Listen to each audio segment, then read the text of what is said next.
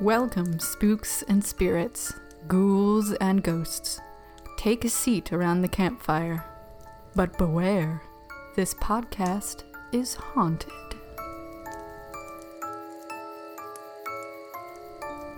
Pyong, pyong, pyong, pyong, pyong. I don't know. That sounded so sad. Oh, like it was coming through your COVID fog. Yes. Hello, everyone. Hello. We are here. I am recording the day, hours after I got my second shot of the vaccine. And so if I start getting weird, you'll know why. That's right. But I'm very grateful to be having this vaccine coursing through my veins. If you have the means to get it, please do. And for everyone listening who is not in the U.S. and is very angry at us for the bad kids getting first access to the vaccine, I'm very sorry. But if you like us as people, the fact that I get my second vaccine tomorrow will probably save my life, and possibly that means this podcast. So There you go. If that's how you have to think of it. I've also been thinking about it in terms of like, yeah, it's like that one class where it's like, oh, the kids keep acting up, and so this is why we can't have nice things, except for then we do get the nice thing. It's because us, the good kids who have been trying to do this right this entire time, have had to put up with the bullshit this whole year. And so, yeah, now we get our reward. That's a good way of thinking about it. And our reward is not dying. Yay. Not dying. Yay. Also, Huzzah. There's just been so many people in this country have died, and I don't mean to start this out on a weird vibe. This actually has taken a weird change.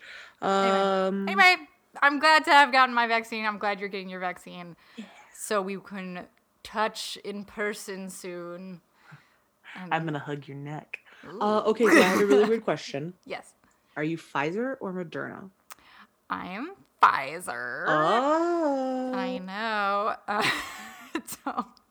Okay. Did you know that it's like the status vaccine? I did not. I just got whatever the hell was available to me. I went to the mass vaccination site here in town where they'd pump out like thousands of people a day. Literally over 100,000 a day. Not 100,000 a day. More in the realm of like 10,000. Yeah. Okay, I might have just misplaced a zero. That's true. Yeah. But they did set some sort of record. They set a record. Well, they set a record for 12,000 in one day. Okay, that's probably what I read. A few weeks ago. Do you like how I just like pick a number and like, that's probably 100,000. I'm like, then the entire metro area of Grand Rapids would be done in like 3 days. Let me ask you this: was 100,000 like per day one of the goals of Joe Biden, and that's where my brain is getting confused? I have no idea, but let's move on. Okay. Well, anyways, the reason I asked you about Moderna versus Pfizer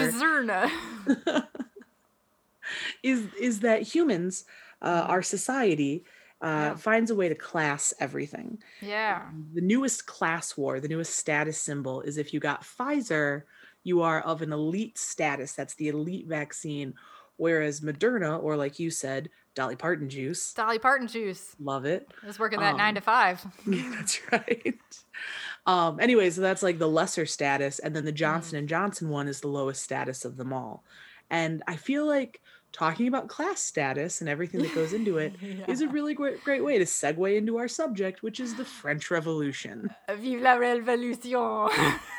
Yes. Side note, if you speak French, please know that we don't, and we're going to butcher that language today. Maybe skip this one. I took 2 years of French in college, and I still can't. I'm so sorry. Oh, God, your language is so weird.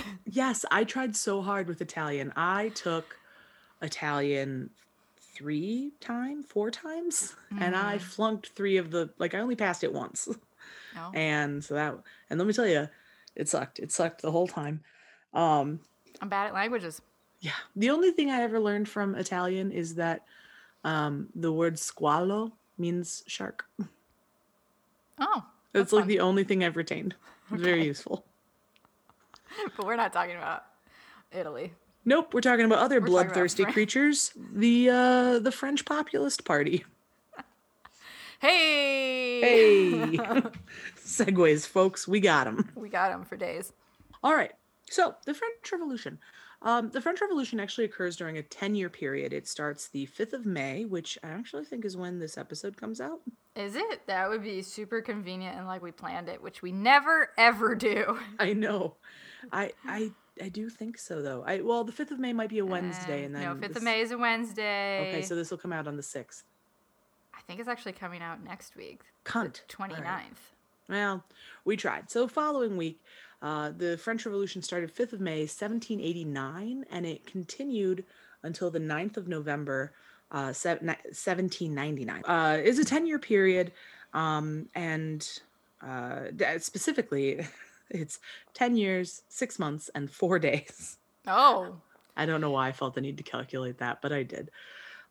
Is there any dispute on the timeline based on the fact that they changed their entire fucking calendar at one point? Oh, that's a very good question, and I did not catch that one. Oh, do they change it during this course? Oh my God, yes they do. Okay. Yeah, at some point. Well, go on, because this comes later. So okay, all right, we'll come back to that. So there's actually the French go through a number of revolutions. This is very much the most famous of the three. And if you really want to get down into the nitty gritty of what a revolution or an uprising is, there's actually many more than three. And there were a lot of different causes, sort of a perfect storm for a revolution. And I do want you to pay attention to these and think about America as it is today and maybe be a little uncomfortable. Why, so, Kate? for example, there was a population boom. Okay. They had too many people and not enough work. Now, right now, we are not experiencing that in America. In fact, we do not have enough people to do all the work that needs to be done post-COVID. Are killing the baby industry. I'm just going to leave it at that. Gross. Yeah, we're doing our part to destroy the babies. Baby industry. Well, I don't think that sounds good either. Baby co. There you go. So they had a population boom. Their population effectively rose by 20%, and there strictly wasn't enough work for all of those people. So with this jump in people, that put more demand on food. But there were also a number of bad harvests in the years leading up to the French Revolution. So now we have too many people, not enough food, and that's going to cause food prices to skyrocket. And I know what you're thinking right away. Let them eat cake. Yeah. I just want to put out there, and I'm sure you all know this already, Marie Antoinette never actually said that. Mm-hmm. First off, she probably wouldn't have said cake. She would have said something like brioche, however you say that. And actually, that quote is about 100 years previous to Marie Antoinette's life.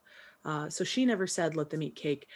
Somebody else in a satire piece, and I don't remember what, said, the people cannot afford to buy bread. And she said, fine, let them eat cake.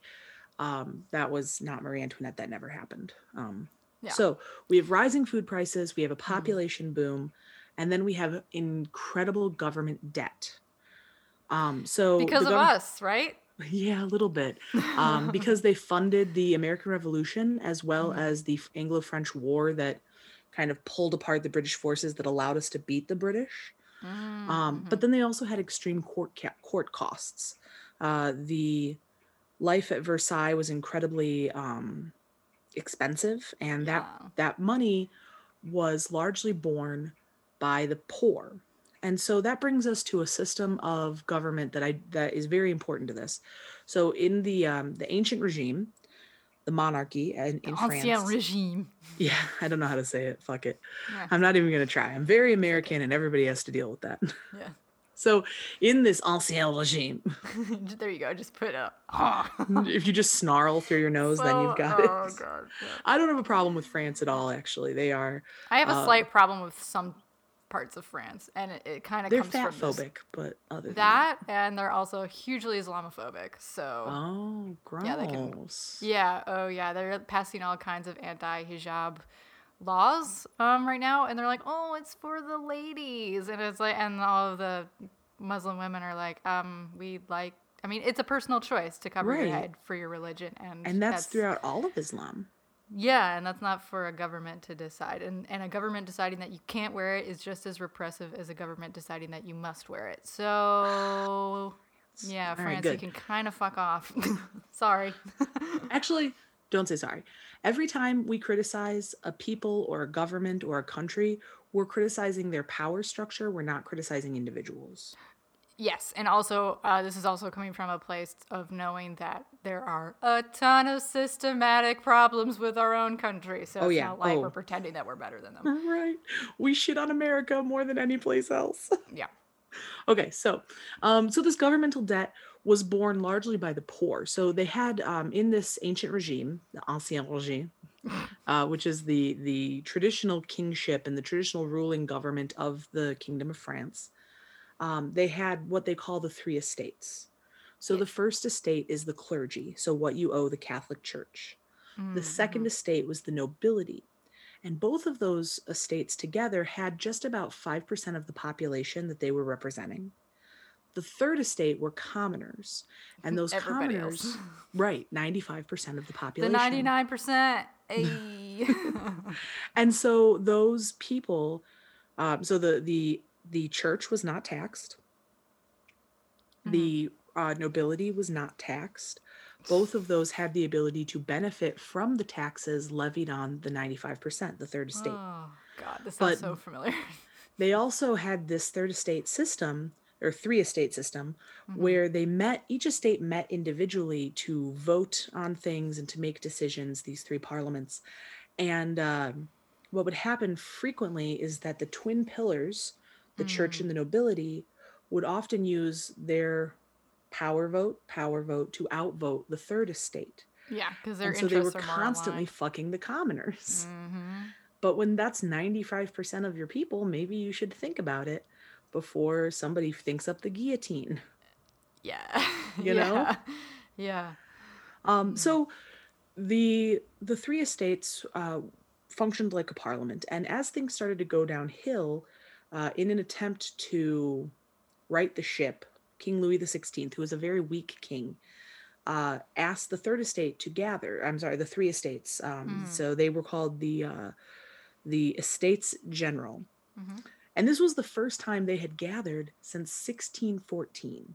Jesus Christ. Exactly. So they were kind of dead in the water. Now, the nobility had the ability to spend taxes. They could decide where the money would go, but they didn't have the right to levy taxes. That goes with the Estates General. Gotcha. And so the Estates General, when this council would get together, which was very infrequent, they would pass small one-time taxes, but they wouldn't build a system that distributed taxes fairly. And then the other two pillars are constantly pushing tax onto the commoners, the rural and urban poor. So, as this goes on, things start to get out of hand, and the Estates General pulls out some radical measures in order to really remove power from this weak king and try and right the ship. If you're familiar with the motto of the nation of France, Liberty, Equality, Fraternity. Was that their so- motto? It is. I believe so. I don't I'm know gonna when go that with started. yes. Okay. I feel like that's right. Liberty, equality. Well, I recognize. Isn't that like a which philosopher? Voltaire, probably. Yeah, or Bruce. Oh, people are yelling at us. Okay. Right. I Somebody's don't know. yelling at their radio right now. I'm sorry, guys. I didn't do this part of the research. I looked at it a million times and I just didn't. Yeah, Honestly, so- I really struggled with this subject because it's very complicated. Yeah. So, anyways, so those three ideas are kind of in this birth of these radical measures, and so these radical measures included state control of the Catholic Church, which means you no longer have to pay tithes to the Catholic Church. You can only give those of your own heart. It also included universal suffrage. Oh, hey. I know, right? We didn't even have that here. And that includes women. Women were actually treated very fairly in France pre and post revolution. So when, for example, Michigan was known as New France, well, Michigan and a number of other places, but during the fur trade, when Michigan was part of New France, women who came here to marry fur traders who didn't have enough women in their lives, basically, they had to be given the same rights that they would have had in France. Hell yeah. So they got to maintain their property. They had a voice in local courts. They were actually very powerfully set up. Wow. and And so- then at some point it got taken away from them. Yeah, well, That sucks. it does. Anyway, so they also, in addition to universal suffrage, abolished the feudal state. So in the medieval setup of most of Europe, it was feudalism. And feudalism is largely the king owns all the land. He breaks it up amongst his family and friends. Sure. They are the lords. Lords then break up their own large holdings of property into small holdings of property. And then any peasant who lives on their land, in addition to working their own land, owes labor and taxes or first fruits, the portion of their total Yeah. earnings to that lord, who then pays it to the king, Right. and takes, a little off the top for himself. So that feudal state was abolished. Now, if you tithe to the church and you want a refund, you can get it subject to redemption. If you have, there's no more inequality within the court system. So if you are a nobleman who breaks the law, you are subject to the same laws as a poor man. So equality of punishment, no favoritism to nobles. You no longer own a natus, which is a portion of your income anytime a new pope or bishop ascends to their investiture. Sure. They abolished game laws. So now if you hunt in the forest, it's everybody's forest. It's not just the king's. You can't hunt the king's stags. And they also had equality in taxes. So the goal now is that we're going to tax the nobility. And because the church is subject to state ownership, we don't so much have to worry about the taxes there, but it certainly is more egalitarian. These are fantastic changes, but unfortunately for the nobility, it basically destroyed aristocratic life. They no longer have income from this feudal state. They no longer are guaranteed the privileges of nobility. And so the people are now kind of tasting power for the first time. And I'm not going to say that's bad. No. I am for a populist uprising because 95% of people should not bear the tax burden without representation that is equal to those who do not have the 5%. Yeah. Fucking pay attention, Jeff Bezos. Yeah, there's a lot about the French Revolution that's like, yeah, and it makes me feel uneasy because I know where it's going, and I'm like, Okay, hang on. We all do know that, yes, the French Revolution kills a bunch of people. Thousands, literally thousands. I'll give you an exact number later. But it also created the kingdom of the Republic of France. And you can't argue with that. I mean, France isn't perfect, just like America isn't perfect, but a republic is always better than a monarchy. Or maybe that's just my American speaking. I mean, I don't know. Yeah, I think my perspective on this was like kind of skewed because I think weirdly at least how I learned about it was kind of still from like an anglicized perspective. Sure. And so we're like learning the difference between like the evolution of, we were talking like, oh, England is evolution in their government system and France is revolution. And it was kind of like in a way that like was more favorable to the English system of like gradual freedoms, because it was, a lot less bloodshed altogether. Sure. I think. So think about just for a second who sets the American learning standards. It's typically set by Congress, and Congress is primarily composed of millionaires. Yeah. No, I think I'm thinking back on it now. I feel like that was definitely a lot more calculated than when you think about like, why am I.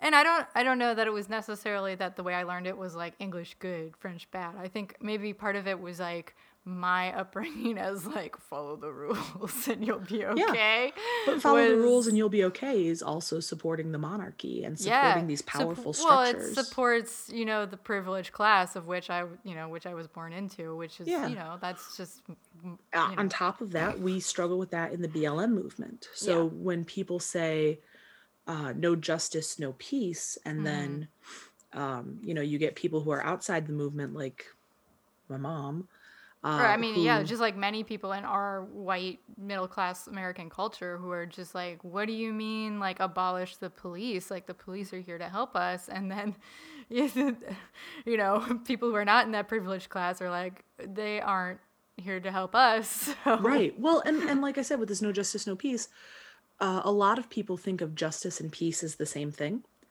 because they've never had to experience that disparagement of not getting justice. Yeah. So when people are being loud in the streets and they're not being peaceful, some people, like my mom, get upset that they're not asking quietly for their rights. Right. Even though when they do, they just get ignored and they just get ignored, they get mowed down. anyway. Yeah. So, you know, this idea of, do you want justice or do you want peace? Because my mom really wants quiet. She wants everybody to be quiet and say nice things. She And doesn't I don't so want. much care about I'm justice. gonna keep like gently saying it's not just your mom. I don't want to put all of this on your mom. I don't want to paint a brush think- outside of what I know.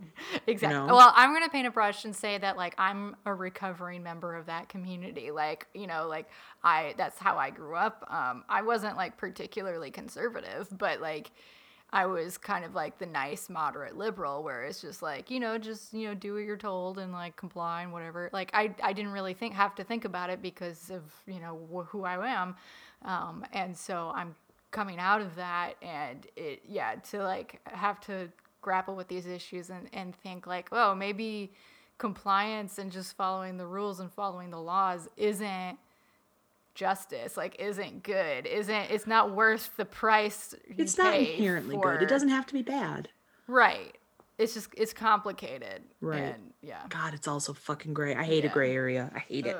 I love it, but it's also sticky and uncomfortable, and being uncomfortable is doing the work, so that's okay. All right, so we've destroyed the aristocratic lifestyle. They lose their money and their privileges. And we've created basically the idea of free radical individuals where you can do anything so long as it's not prohibited by law. That is very French. Yeah, right? It's super French. And also, ultimately, rather American. Yeah. Unless you're Muslim. Yeah. Or any shade of tan. Right. Oh, fuck. We'll never get it right, but we try like hell. Yeah. Anyway, so as all of this upheaval is going on within the country, it's making the nations around France feel very threatened. They don't want their people getting a whole lot of ideas. Right. And so those nations turn to war as well. And so they're, battling against France, kind of poking at the weak spots, and it's making everything worse. So that's why there's so much upheaval. It's turning people against each other. There's division inside the nation. There's enemies without the nation. It gets really complicated. So eventually they do this General Assembly effectively creates the first French Republic, 1792. By 1793, they execute Louis XVI, and that was led up by a man named Maximilien Robespierre. Robespierre was a lawyer and a statesman. And he was chosen for power because he seemed unflappable and incorruptible. And so he creates, or is part of the creation of what's called the Committee for Public Safety. The irony, right?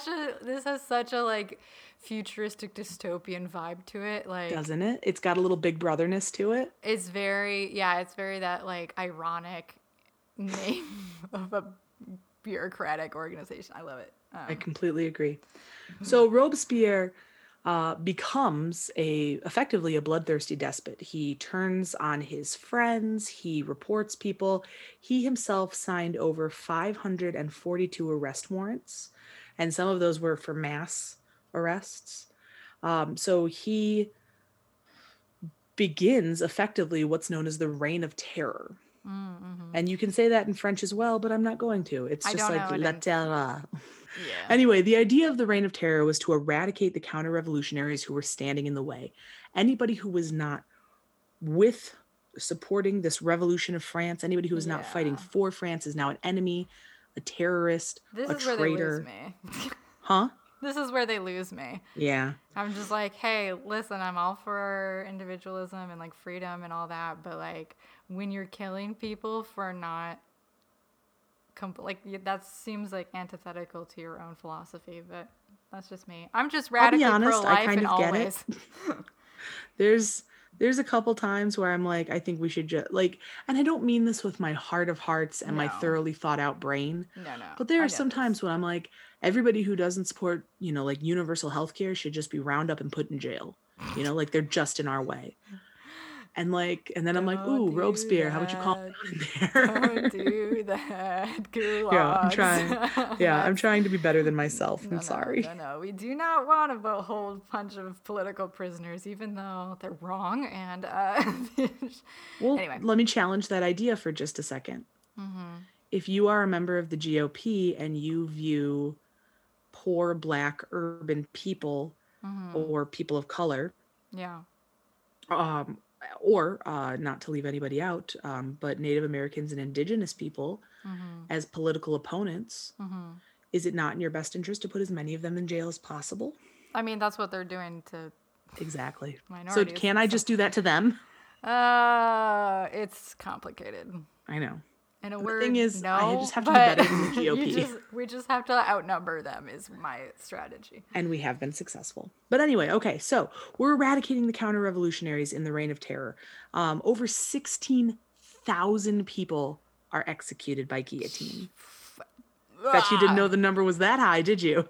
That's so much. Yeah, that's so many people. That's like And an entire university. they didn't even have the whole choppy boy system that's like 10 guillotines in one. Right. No, it was individual one. It was That's so much. it was custom. It was, what's the word?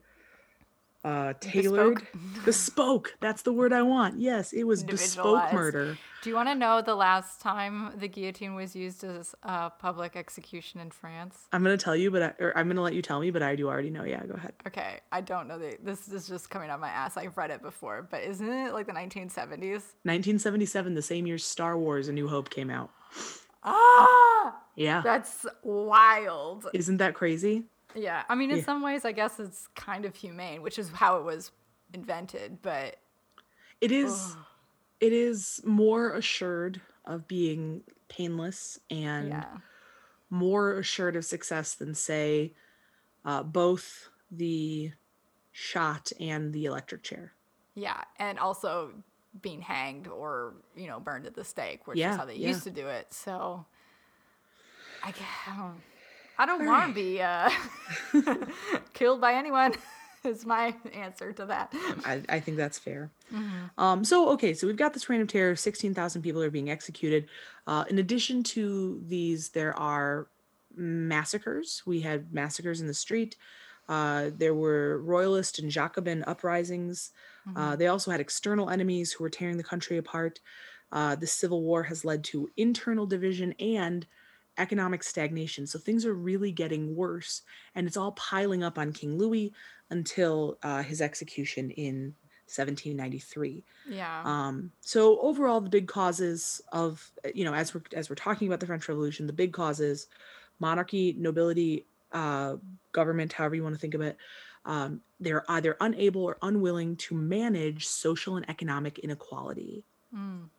Just like in America, the government debt, extra people, plus bad harvests created insane food prices. It also made crime go up, in addition to starvation. So this was also part of a social revolution around the world. For the first time, people were able to get together and discuss ideas. So this was caused by the American Revolution. People were watching what happened with the American experiment with great interest.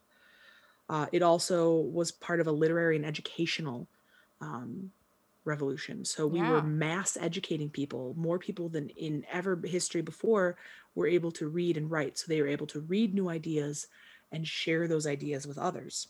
We also had the Industrial Revolution, making printing cheaper than easier. So those people who are now reading and writing can share those ideas on a mass level. There was a big push in philosophy in the 17th century and into the 18th century for these ideals of individualism, liberty, and equality. And we also had an interesting subculture called coffee house culture. So coffee house culture spread across Europe, and it was literally going and getting coffee and sharing ideas with people. The superior beverage. I'm just kidding. I really don't care. I will fight you. They're I will both fight fine. you through this Zoom screen. It's disgusting and it tastes Don't- like dirt. Don't come for me, people. I love both tea and coffee equally. I just Anyway, have so coffee these more. in these coffee houses, people were discussing these ideas of these governors and philosophers and statesmen, and they created this sort of populist public sphere where the seat of power, people were realizing, was no longer in Versailles, but instead amongst the people. They were starting to realize their numbers and their powers and what they could do, and they actually held much more sway than Versailles. Paper flip dramatically. Paper flip. I'm writing everything on Dan's like fancy GE paper, and it's so thick, and it's all Is it made of space? graphing paper, Oh. and like it just makes me write really pretty, and I like it. Anyway, so when the Estate General yeah. came through, their first changes were fairly modest. They were like, okay, here are some little changes that you can make, King Louis. And Louis basically was very resistant to that. The court was quite reactionary, especially Marie Antoinette. She does have some blame here, as much as Sofia Coppola would not wish you to believe that she does. Well, okay, I will get on my Marie Antoinette soapbox here a little bit. Okay. Because I am also a huge fan of the Sofia Coppola movie. Of course you are. And also a huge You fan. hipster trash. Excuse me. It's so pretty. It is. It's a very pretty movie. And also, the Marie Antoinette Royal Diaries book was one of my faves growing up. Sure. Of course it was. You hipster trash. That's I'm kidding. I'm totally kidding. If anything, that's super basic. I'm way more basic than I am hipster. I think Marie Antoinette is a very convenient scapegoat in most of this. People were very they were very xenophobic. They never liked her. She was Austrian. They called her an Austrian spy. Yeah, she was beautiful, but they were just like really mean to her all the time. There's a whole lot of drama with her. Also podcast recommendation, Noble Blood by Dana Schwartz has a fabulous episode. I think it's their very first episode on Marie Antoinette and the Reign of Terror. Cool. So I'll listen to that. That sounds great. You should listen to that. It's very good. But anyway, I have a soft spot in my heart for her. Her relationship with Louis is Awful. fascinating and terrible. But I mean, like in a kind of like an awkward and cute way, not like the like really mean way that we're used to from our monarchs. But yeah, I think they were just kind of really dumb and not. Well, they were so young too. They were so young. Also, if anybody's hearing like tipping, tapping, scraping in the background, that is my dog. He's normally not allowed down when I'm recording, but he's gotten into this habit of throwing an absolute shit fit if he can't be with me. Yeah. And so the barking would have been very intense. As do I. Yeah. Well, sorry, I've kept us away too long. I've just been in my house screaming this entire year. Is that why your voice sounds like that? Oh no! Sorry. It is. The only way I can show love is through burns. Yeah, no, that was a pretty solid one. Anyway, so it's not like I feel like they are totally off the hook because they did make some bad decisions, but I think they were also really swayed by poor counsel and like they were really young and just doing the best they fucking could. I mean, King Louis didn't even know how sex worked. How is he supposed to know how to run a country? Right. Isn't that sad?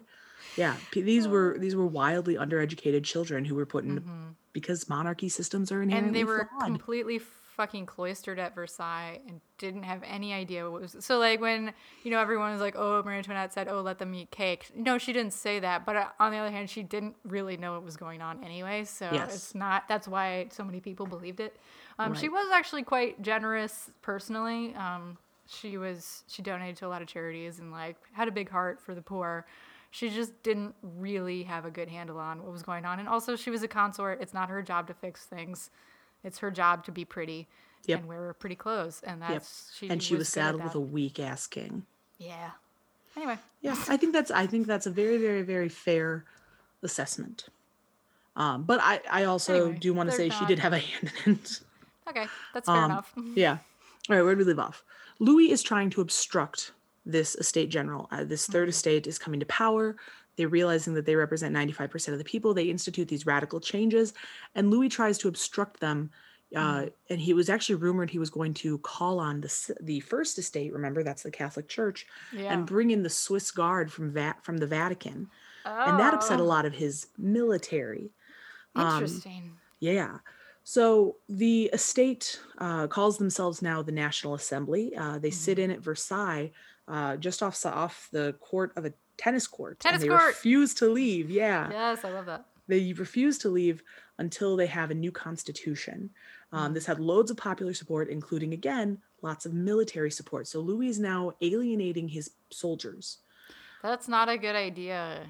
You got to have the military on your side, as we know. Yeah. From a good coup So eventually this leads to the storming of the Bastille. From my understanding, I'm sorry if I am getting this out of order.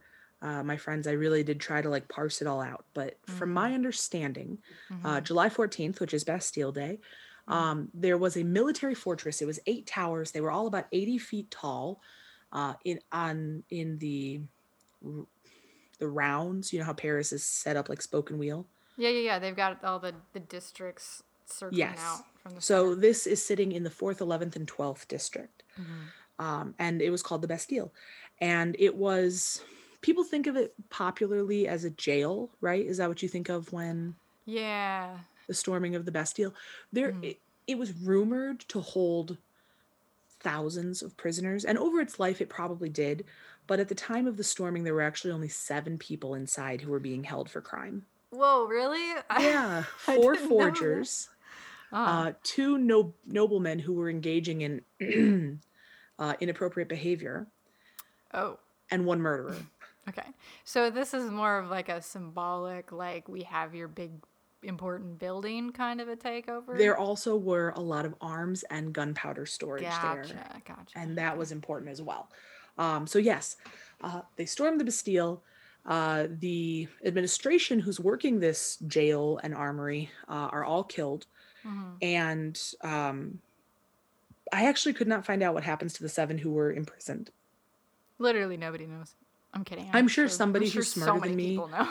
Yeah, I'm sure. And please tell us, because I'd be really interested to know what happens. Yeah. So these populist uprising happens. They literally tear down the Bastille building. There is no trace of this building left, except there were, I think, underground. Part of the support structure of one of the towers was discovered about 60 years later.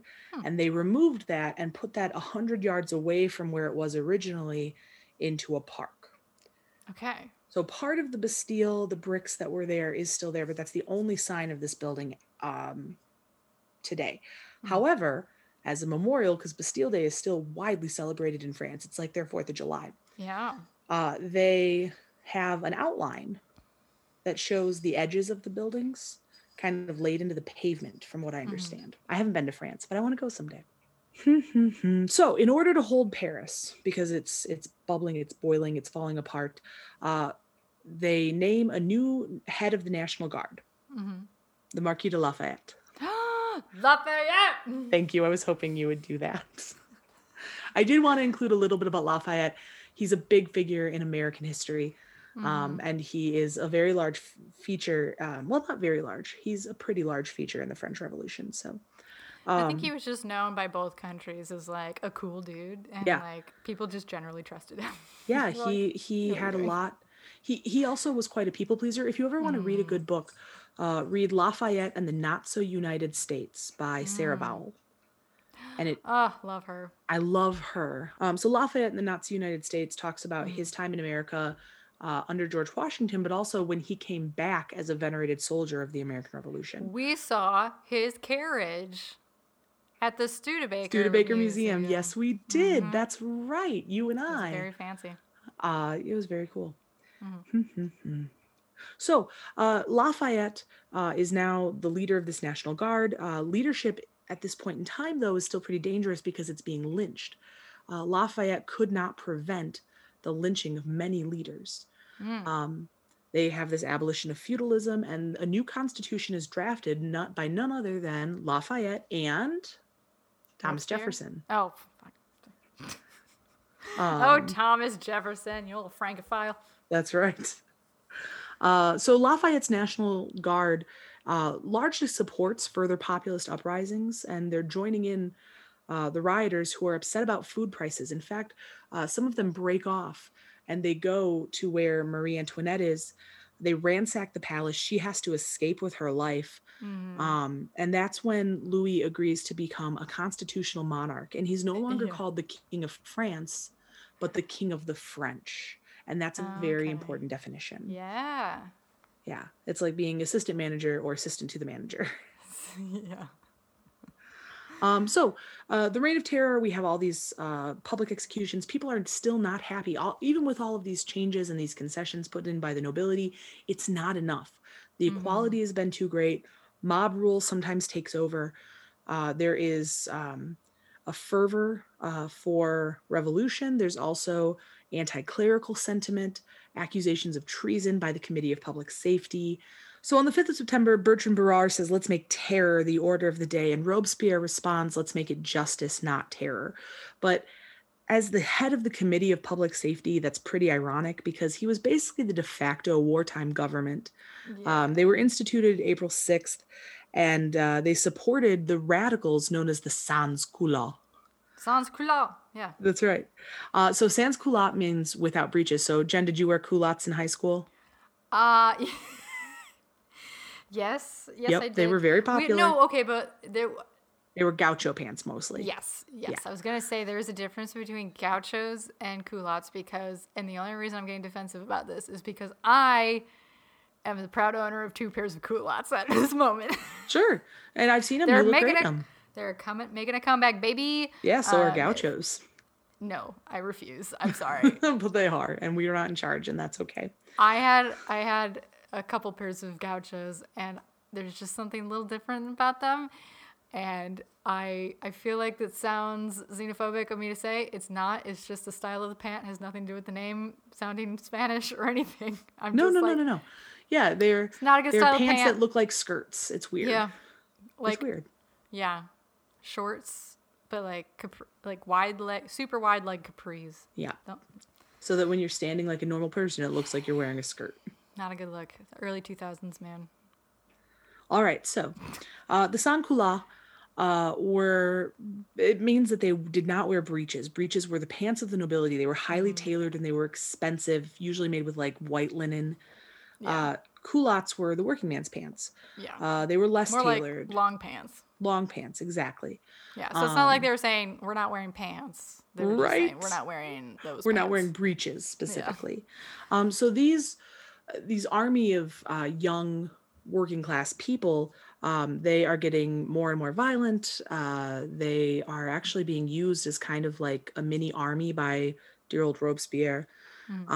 And even though he started being this unflappable, coolly rational, incorruptible person, this lawyerly figure, he is ultimately kind of at the head of this reign of terror. He believed in universal suffrage. He wanted to end clerical celibacy. He was an advocate for the voiceless. He wanted to let them join the National Guard. He wanted to let them have the right to vote and to be elected and to be taxed equally.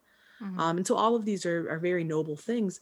But when you let your inability to differentiate between what is justice and what is violence get away from you, you corrupt your entire movement. And he actually became a threat to the movement. So he reorganized the revolution, the Revolutionary Tribunal, and he said, if you aren't actively fighting for France, you are her traitor and her enemy. He actually was quite prolific speaker. He made 900 speeches, but he also, like I said, ordered 542 arrests. Yeah. So, and I think, not to dovetail, this isn't like a worse thing, but I think it's about around this time where they start doing all the like shit with the calendar. Oh, okay. I don't know that. Is that part of your story? No, it's not. It's just a fun fact that I know. I don't know anything about it. So basically, in short, it doesn't really matter, but there was a big movement to kind of secularize French culture because a lot of it was based around the Catholic Church. Because and the Catholic Church Gregorian calendar. It was just like such a big part of French culture because it was the state religion. It's not like it is here. And so when they're like, it's not going to be the state religion anymore, they wanted to be like, and also we're going to invent our own calendar, and it's going to be I don't know, a certain number of months that equally divide into equal number of days every single month. I think it was like 13 months, or it was like not the same number of months, and they renamed all the months, and so there's like this brief part in time where like, oh my god, that's in probably why I France. can't figure out what dates are what. It really might, because I ran across it today because I was doing my research, and it was like it gave the regular date, and then it also gave the like at the time French date for it, and the months are all different named, and they were like named after numbers or something. I don't remember all the details, but yeah, they just like we're gonna fuck up the calendar. Great. Thanks for that, guys. Yeah, anyway, that's all. That makes sense. Yeah. So eventually all of his politically motivated bloodshed causes huge disillusion. And his favored dream of an ideal republic, he was looking past the human cost of what it means to install that perfect republic. So he's hurting the people that he's trying to protect, and that's the great irony of Robespierre. And I think that's a tradition that carries on to this day. Yes, absolute power corrupts, or power corrupts, absolute power corrupts absolutely. Yeah. If you're trying to, in an absolutist way, to make people be a certain way, no matter what side of the aisle that is, you're gonna have some issues. Exactly. And that's literally exactly what happened to him. So his power is now being questioned, and he is now, in the way that he sent so many others to death, he is now being arrested for treason against France for his own bloodshed. So, 1 second, I just have to, they're coming to arrest him, and Robespierre has a problem with that. So he does not want to be arrested. He does not want to be put to death. Oh. He doesn't want to go into French prisons, which historically not great places, including the Bastille. The Bastille held a lot of very famous prisoners who documented their time. The Marquis de Lassade is one of them. And they talk about all of the tortures and corruption and cruelty that happened in there, being beyond the pale, being beyond what was just. So Robespierre knows what's going on with that, and he wants to avoid it.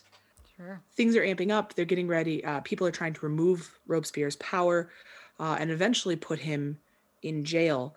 And people are now speaking against him.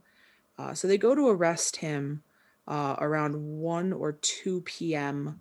of what day, though? Why would you guys not put the date on there, but you put the time of day? Calendars, man. Right? Fucking them up. So Robespierre is going to be arrested. Everybody in this convention is now voting against him because he's got too much power. And so they're pissing him off, and he's in this tribunal. He knows he's going to be arrested. He basically says, "Fine, save the country without me," which is, come on. Oh, that's big talk from you, sir. No, we're a big boy. If that were a challenge, fine, I guess try and see if you can handle it without me. I'm like, oh, okay. Right. I guess we will. So Robespierre is going to be arrested. There's actually a lot of other details about what happens between this committee and Robespierre. And guys, I'm not going to get into all of it. We just don't have that kind of time. Oh my God, so this scuffle happens, and Robespierre, either in an attempt to kill himself or defend himself, shoots himself in the jaw. Wait, what? Yeah, he tried to commit suicide. He didn't want to go to prison. No.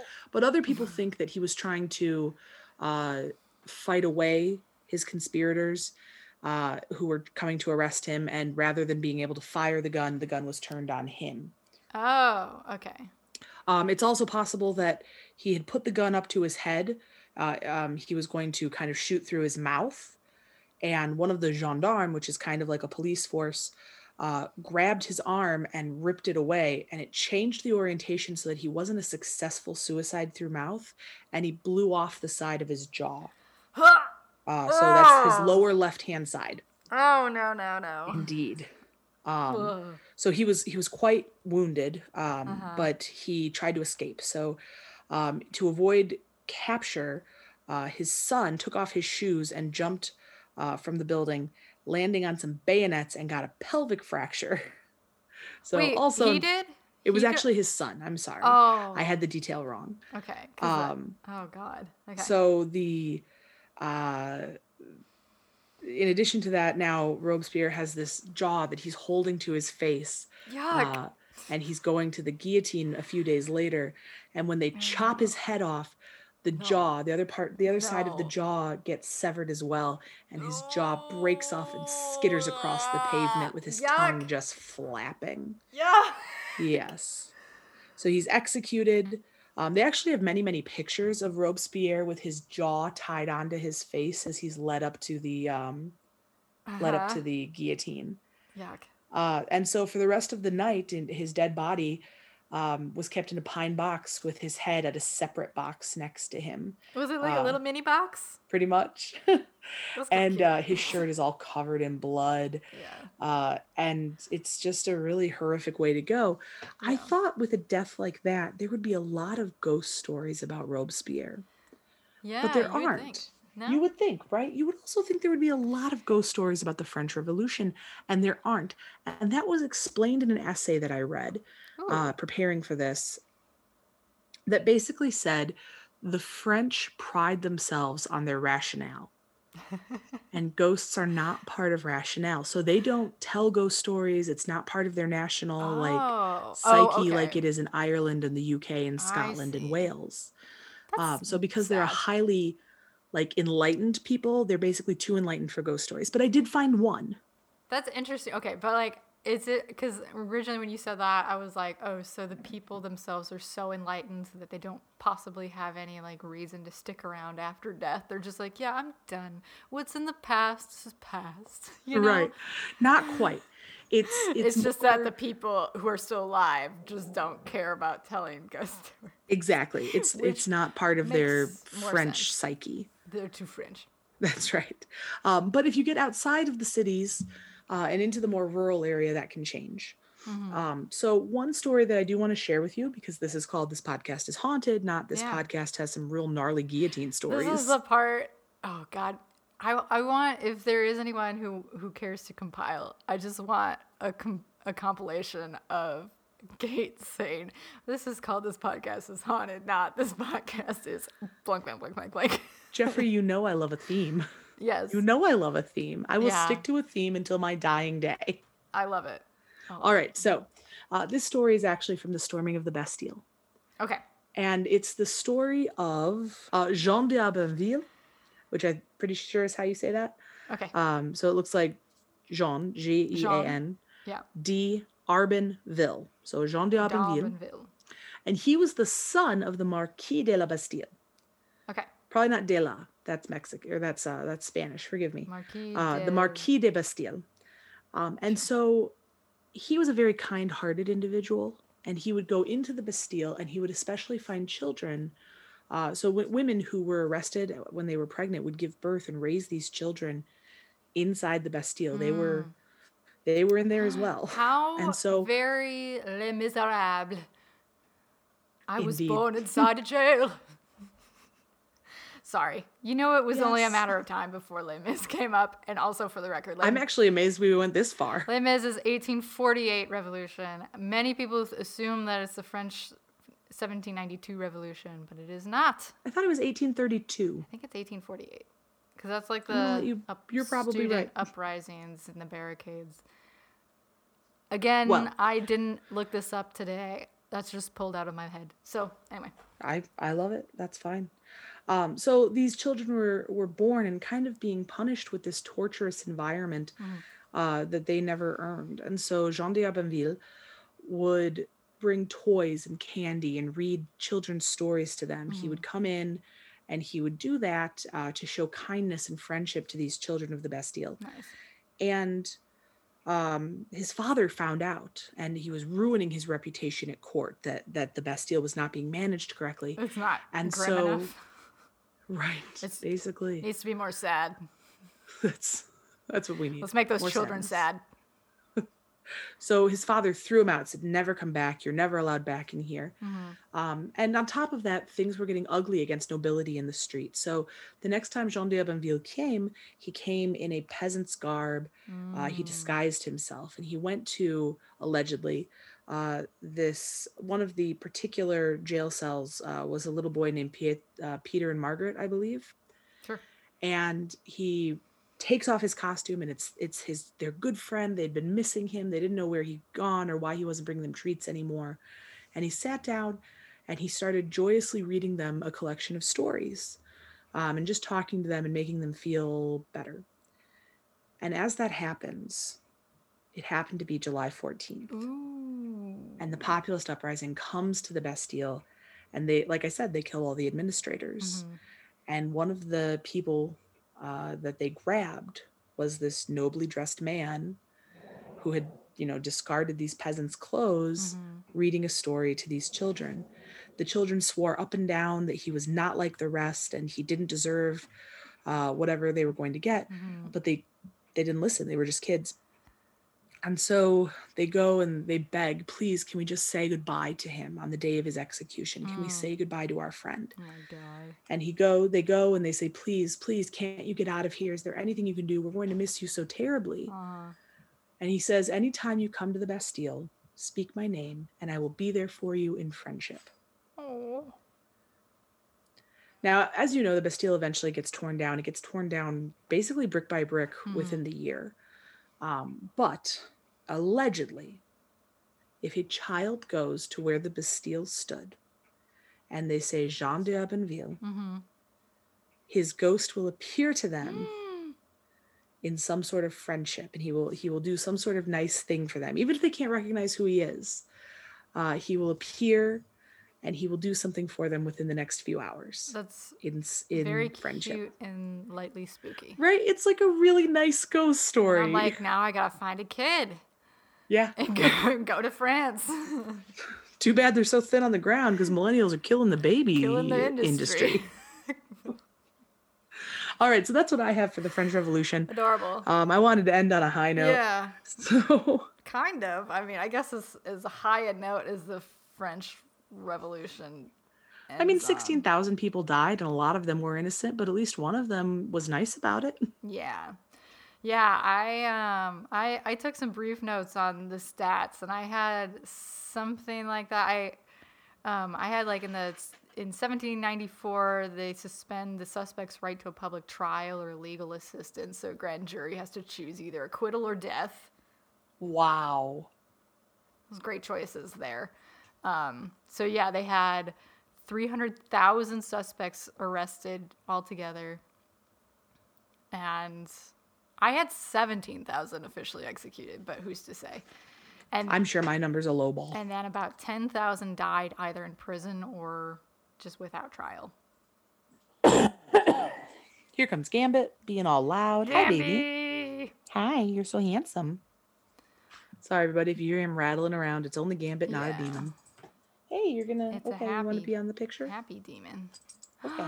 There he is.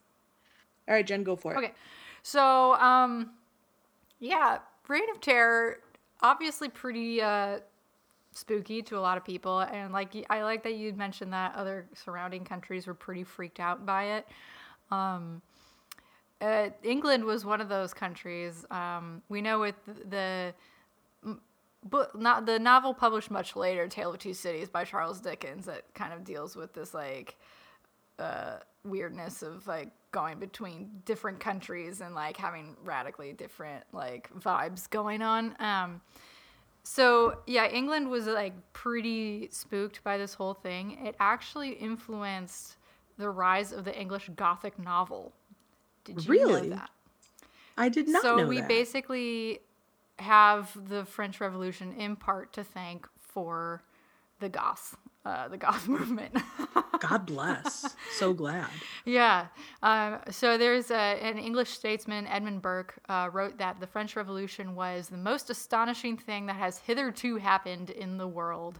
I mean, especially for the rich and ruling class to kind of very suddenly and violently have their their comfortable status questioned and revoked. It's pretty traumatic. So that was obviously giving rich people a lot of anxiety.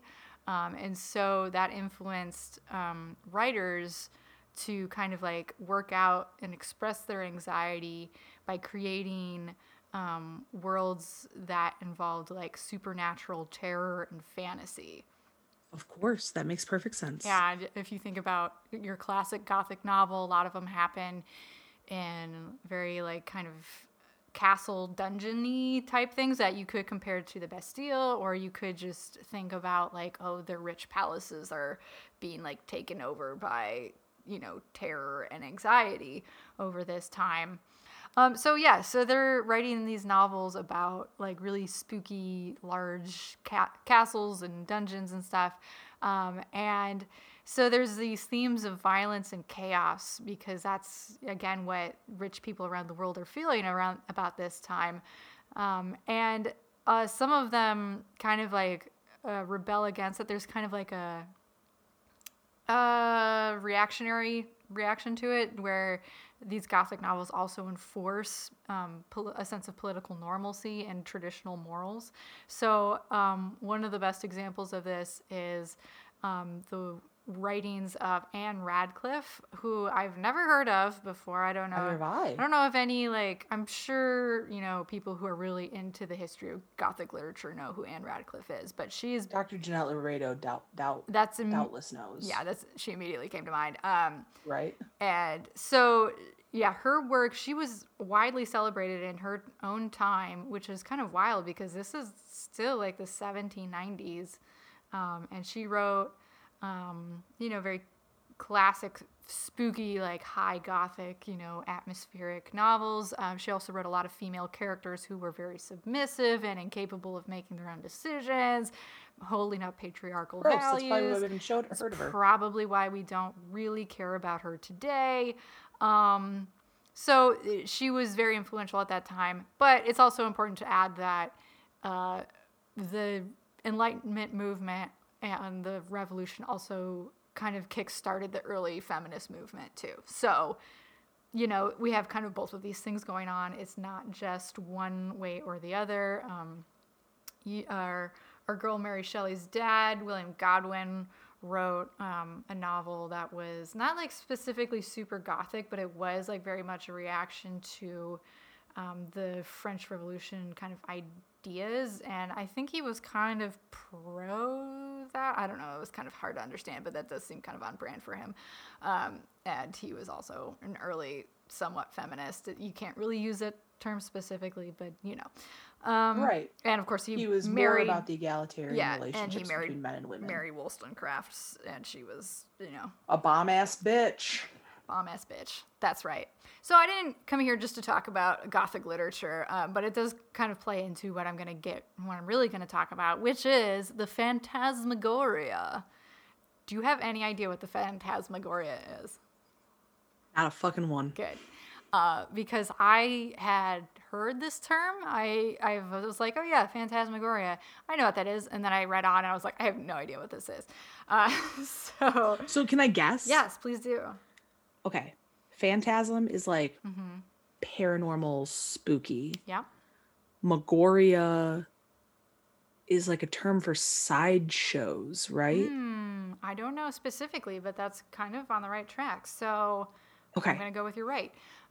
So yeah, it comes from a mishmash of two Greek words. Didn't specifically say which Greek words. I'm sure it's out there though. But it roughly translates to the summoning of ghosts or image playing. Oh. So what we're doing is we're introducing kind of optical illusions into a theater setting specifically to create a spooky atmosphere. Like they do that. Sherlock? I feel like one of the Sherlock Benedict Cumberbatch stories covers that. Oh, I immediately thought of The Illusionist, which was, the year Edward Norton. Yeah, the year of the two magician movies. And of course I was I was team other magician movie with Hugh Jackman. Prestige. The Prestige. I've watched I that was also 50 million times. Yeah, I've seen that one I think I've seen The Illusionist once, and I've seen The Prestige a million times because I love a Christopher Nolan. Better, and David Bowie's in it. And David Bowie's in it, and Michael Caine. Oh yeah, I love Michael Caine. Christian Bale. All-star cast. Rebecca Hall, I think. Anyway. Rebecca Hall. Anyway, yeah. Magician movie feuds aside, this was more in the vein of The Illusionist because it was a type of horror theater. So they use what were called magic lanterns, which are basically early projectors to project images of spirits, demons, skeletons, and other terrifying images, and they could be projected onto walls, or they could be projected from behind onto a screen, or into smoke. Yes.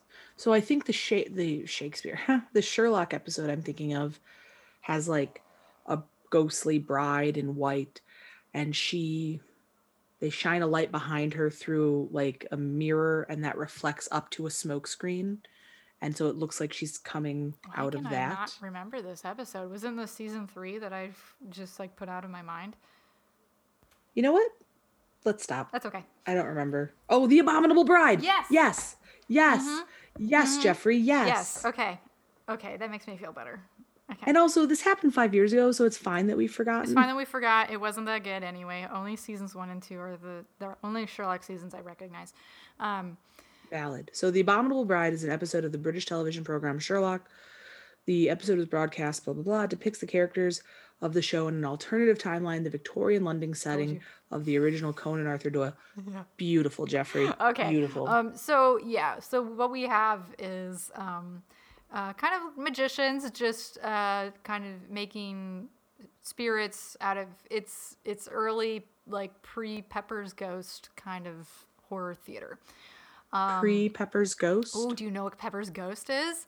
I don't. That is a staging technique where to make people look ghostly, you will have, and this is used in the Haunted Mansion too, so all you Disney nerds, you have, I'm trying to think of it, you have someone, a real person standing with a light shining on them. So you see them being lit up by light. In front of them is a piece of angled glass. Yeah, like I just said. Oh. And like the smoke screen in between. No, there's no smoke screen, but the reflection of the light on the person reflects into the glass and then will bounce a different direction.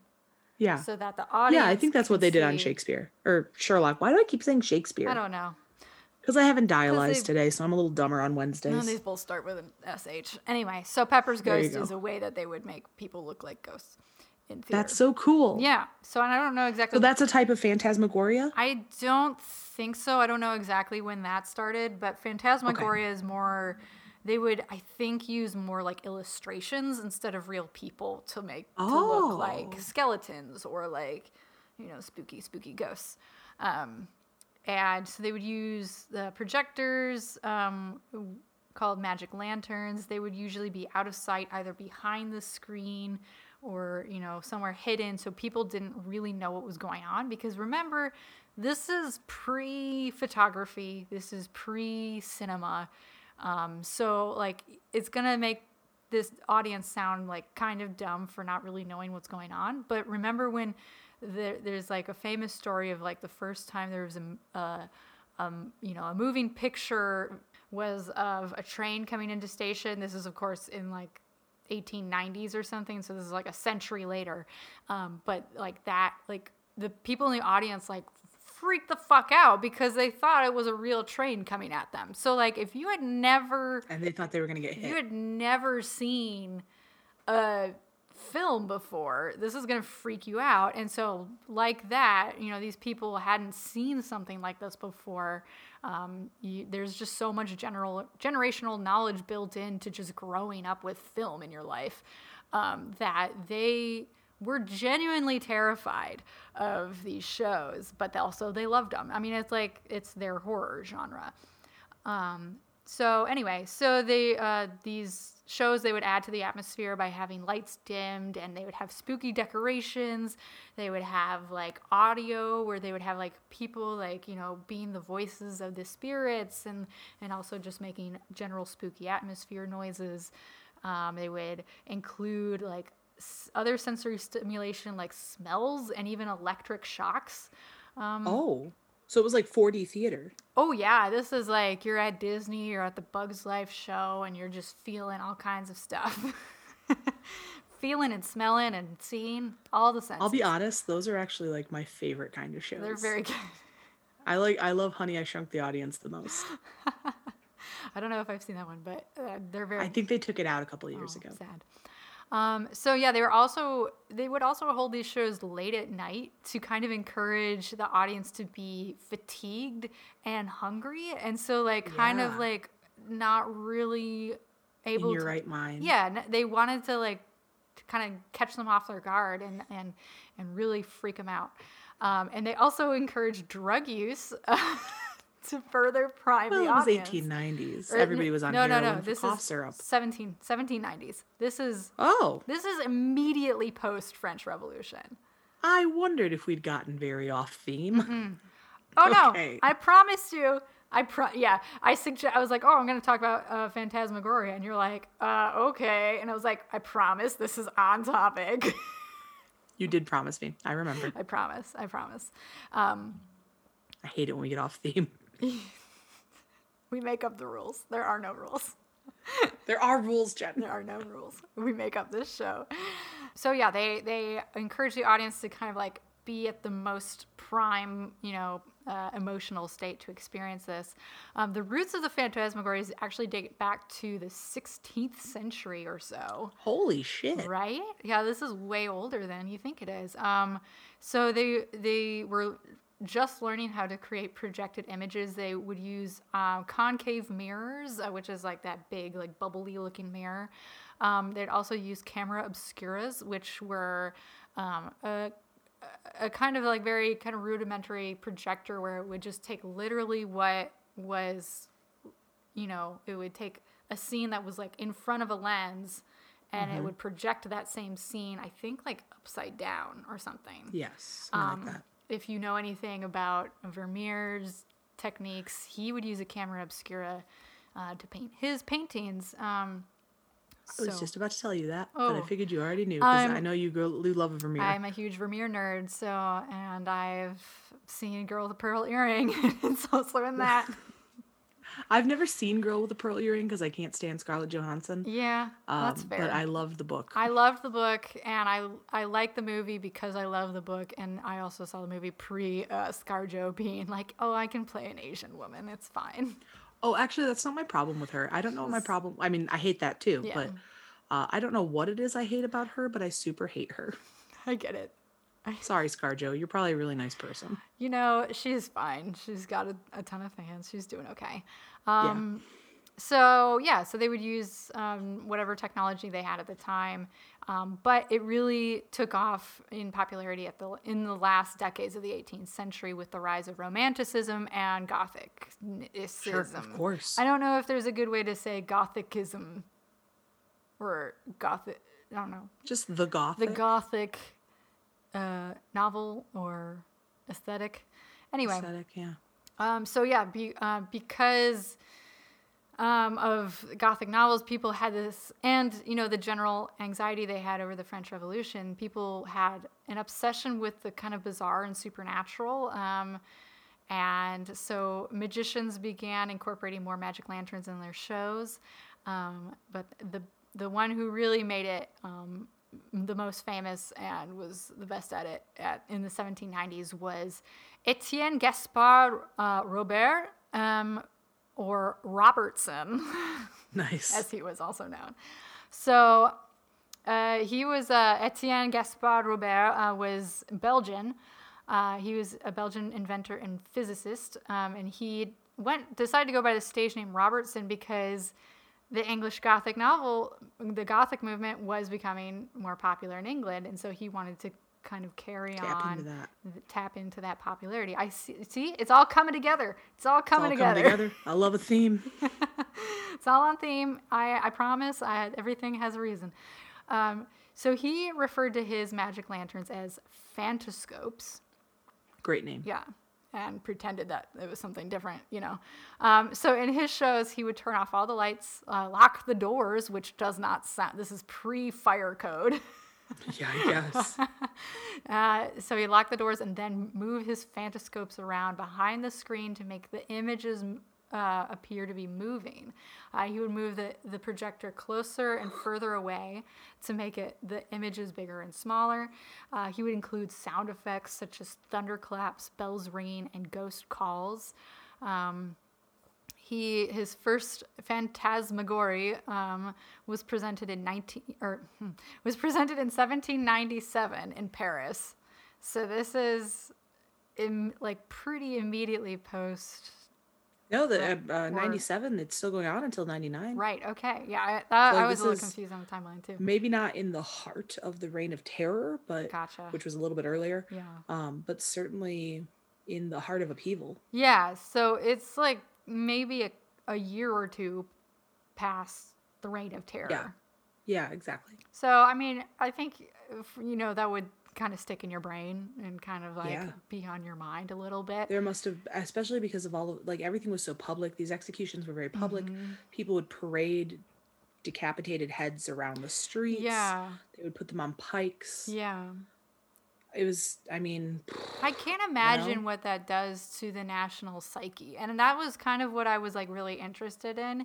And I ended up finding more about how it affected England than how it affected France, which is weird. Mm-hmm. I'm sure the information is out there. I just didn't really find it.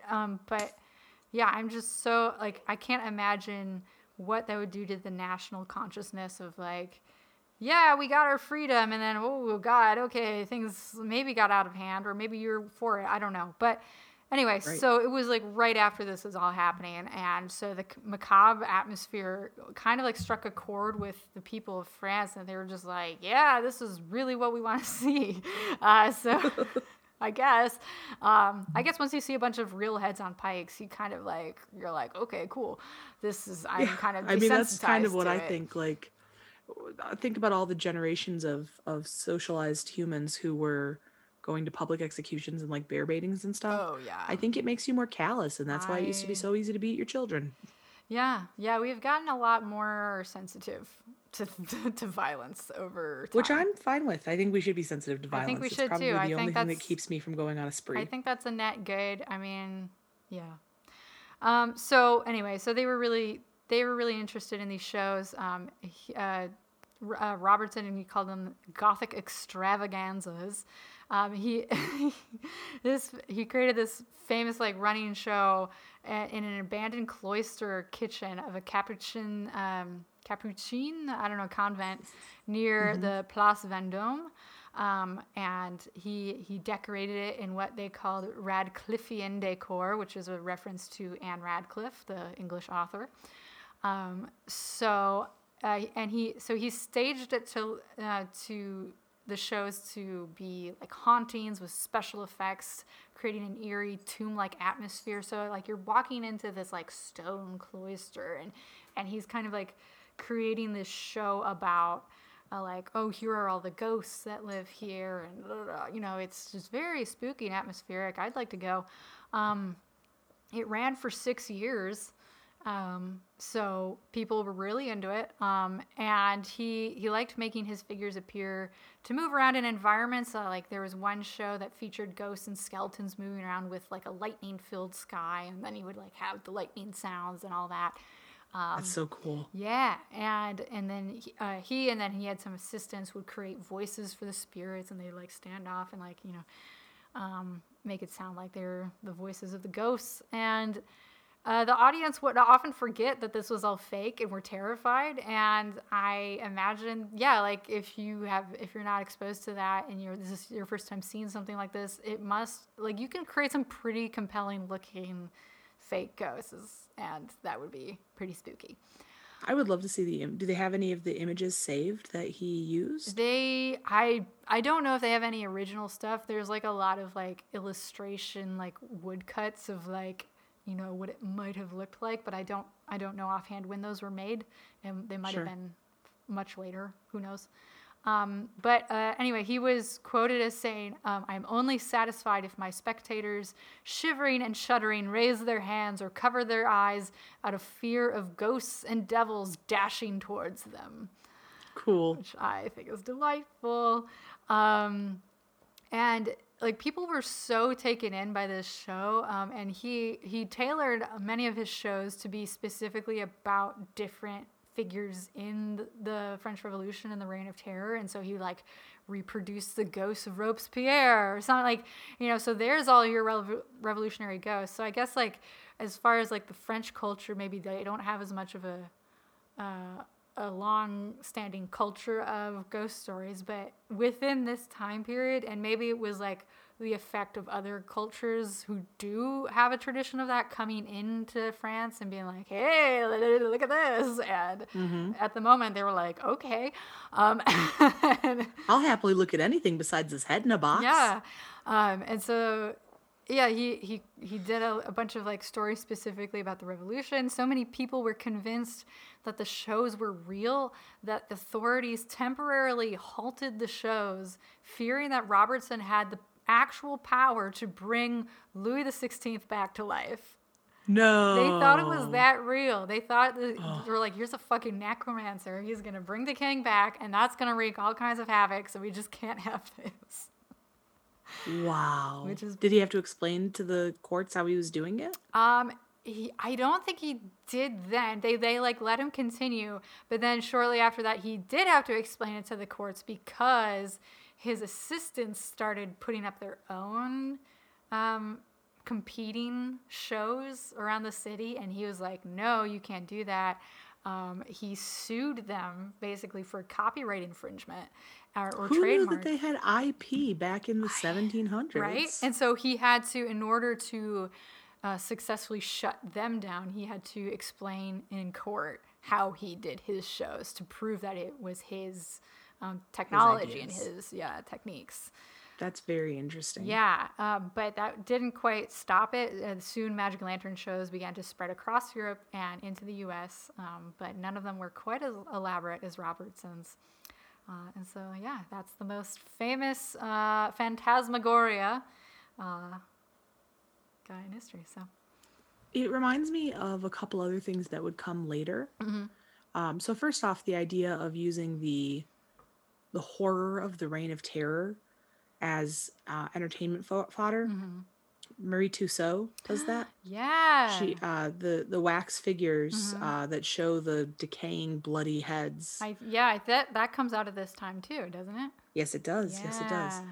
Yeah. To make entertainment of something so horrible makes a lot of sense to me because it allows you to kind of box up the real thing and put it away. I think that's very compelling. I think that's one reason why a lot of people like horror as a genre, because it lets you kind of tap into those anxieties and fears in a safe and compartmentalized way where you're like, that's happening to someone else. I can feel those feelings of like fear and adrenaline, but then I can put the book away, or I can walk out of the theater and go and live my life and not have to And deal be free with of that. Yeah. Yeah.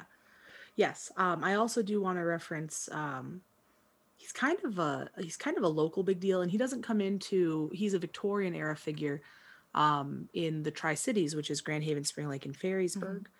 And he specifically was probably born in Spring Lake. We don't have great records about it, but his name was Windsor McKay. Girl. Good. I've done so much on Windsor so- McKay lately. I like Windsor McKay. Windsor McKay was a great storyteller and an early animator and cartoonist. He actually, on one of the school's drawing boards, like a chalkboard in Spring Lake Township, he, as a young man, drew the sinking of the Lusitania. No, And it was so good that his... I'll fact check you on that. No? You drew the sinking of the SS Alpina in Lake Michigan. You are then also later- correct, but I feel like he also did the Lusitania. Later, when he was already a famous cartoonist, because this was in 1914 when the Lusitania sank, he was a famous cartoonist in New York, and he Yes. drew a a real-time animated short film of the sinking of the Lusitania, which is on YouTube. Okay. Yes, it is. Along with his most famous piece, Gertie the Gertie the Dinosaur, and Curse of the Rarebit Fiend. Dream of the so Rarebit. Curse of the Rarebit Dream of Fiend. the Rarebit Fiend. I wrote a whole I'm so proud of essay you. on Winsor McCay. Listen, I haven't worked for that museum for 2 years, okay? I wrote an online exhibit about him. You can check it out online. Do it. Tell them. Tell them where. TriCitiesMuseum.org, right? I don't know the URL to our own website. Well, it used to be tchm.org, but I can't I think it's remember. Tri-Cities Museum. Anyway. Yeah, they changed it somewhere along the way. It used to be like Tri-Cities Museum. Anyway, that's the museum Jen and I have worked for. That's where I work. Don't come find me, please. Yeah, don't be a creep about it. But definitely check out some of the online stuff. Also, if you look at any of our digital shit, it's all mostly stuff I made. So except for the online exhibit, I made that. Right, that's Jen's. So teaming up through the years. Anyway, Winsor McCay also interacted with Gertie the Dinosaur in that way, where she walks away, she comes closer, she breathes, and it was a huge influential piece to, and it all comes full circle to us Disney adults, Walt himself. Yes, there is Gertie's ice cream shop in a Disney park, Echo Lake. I don't know. You can get Gertie. Probably. Gertie Dinosaur ice You can cream. get Gertie ice cream, though. And that's cool, because that all started in Spring Lake, where Jen and I got our museum start. So there you go. Boom. All right. So are we done? Do we have listener story? I can pull up a listener story here. Pull up a listener story, boo. Okay. So we have a listener story, and this one comes from Joseph and Daniel. So a rare email, not from a woman, I assume. Yeah. And from two dudes even. Up in our quota. Hell yeah, welcome. So they write, hey, spooky ladies, or I guess just Joseph is writing, but my name is Joseph and I am a longtime listener, first-time listener story emailer. This experience is safe for Jen. Thank you. It includes no clowns or haunted dolls. Thank you for that. God bless. So this story below takes place around 2009. Very good year. I don't know. This was a while ago. That was the year I met Damon. Oh, hey there. So when me and my siblings were younger, we moved around the country a lot due to our mother being an artist. One place we moved to was for a few months was a small artist residency close to San Francisco. The residency had a few houses that were turned into duplexes, multiple buildings with studios, offices, and a main building with a full kitchen/cafeteria to feed all the artists. That sounds dope. That's cool. Sounds very San Francisco. It does, yeah. The property and buildings were older, and since I've always loved architecture, I took the first day to explore all the buildings I could. Most were kind of dirty or in need of repair on the outside, and the interior had kind of a 50s feel, but young me knew the buildings were way older, and I could feel like they had, and I felt like they had some kind of history. We had a house turned into a duplex with an attic shared by both sides. Both sides had a door with a lock from your side into the attic. We also shared our half of the house with a younger woman who had her own room on the first floor. We'll call her Angie. So I just want to take a second to explain our sleeping arrangements. On the second floor is a long hall with 3 bedrooms and a bathroom with a tall staircase leading up from the first to the second floor. Me and my brother shared a room right next to my mother's in front of the top of the stairs, and my sister had a room to herself right across from the bathroom. Okay. Days go by, we're all settled in, no big incidents occur, and then the shadow people came. No, I hate shadow people. Ooh, okay. I started seeing these small shadow movements out of the corner of my eye. It seemed to be of a child height and zipped across doorways into bathrooms and would peek around corners. At first, I thought it was literally just shadows, but I knew something else. I knew something was up when I would see the shadow move, and the shadows from the sun around the TV set or lamp would remain absolutely the same. Hard pass. Oh my God. I would also see them day and night. I was going to be my next question. Ooh. After a few days, I talked to my brother about it, and he said he had been seeing the exact same things. No. He told me one night when he awoke to get some water. So he crawled out of bed and headed for our door, which was open. And as soon as he put his foot on the floor, he saw what appeared to be a taller adult shadow figure peek its head into our room quickly and then walk across the door frame. Oh, Kind of like a parent checking on their child. I hate that kind of sentience. Yeah. Very brief, and was gone a split second later. My brother, who is very brave, went room to room to check on the family. We were all still dead asleep. These shadow figure appearances continued for the duration of our stay. It never felt like a bad spirit or a spirit family. Other artists and employees never mentioned any spirits or activities on the grounds, so I just let it be. A few days before we left is when the big incident occurred. Tell me. It was late Friday night, and my family and I were sleeping soundly when the sound of someone with boots walking down the hall broke the night silence. Pass. No, thank you. It went from the staircase all the way down the hall. My brother and I sat straight up at the same time. Ooh, it lasted for about 12 steps, the distance of the hall. The steps were piercing and sharp. They weren't boot thuds like rain boots, but like loud boot clicks like cowboy boots. Or like the boots that I have. I love a good clicky boot. Sure. A few seconds after the steps ended, we both got up and opened our door and looked down the hall. But we're surprised to see my sister peeking out of her room and No. my mother doing the same. Oh my God. When the adults get involved, that's a bad Yeah. sign.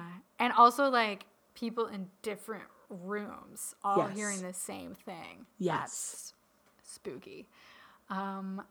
We all looked at each other and I said, "Did you guys hear that?" To which my mother replied, "Yes, I definitely did. We searched the house and all is well and nothing is out of place. Everything is locked. We go back to bed, but I tell you, it was very uncomfortable to sleep." I bet.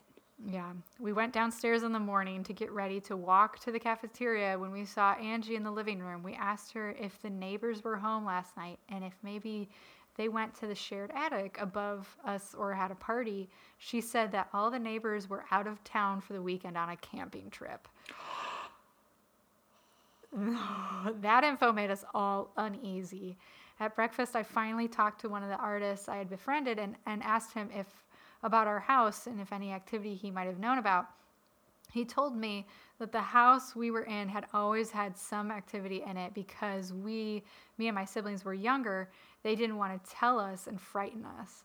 They also told me that all the buildings on the grounds and in the entire artist's residency campus was a post-Civil War fort, and a general and his family had lived there in the late 1800s. Clicky soldier boots. I instantly flashed back to the Civil War documentaries I watched as a kid with all the generals and the captains and their big riding boots. That's so cool. Yeah, I didn't ask any follow-up questions, and I'm unsure if anyone passed away there, but I'm pretty sure it was the general and his family. That's so cool. Yeah, we left a few days later to a new town and a new residency. I will always remember that residency.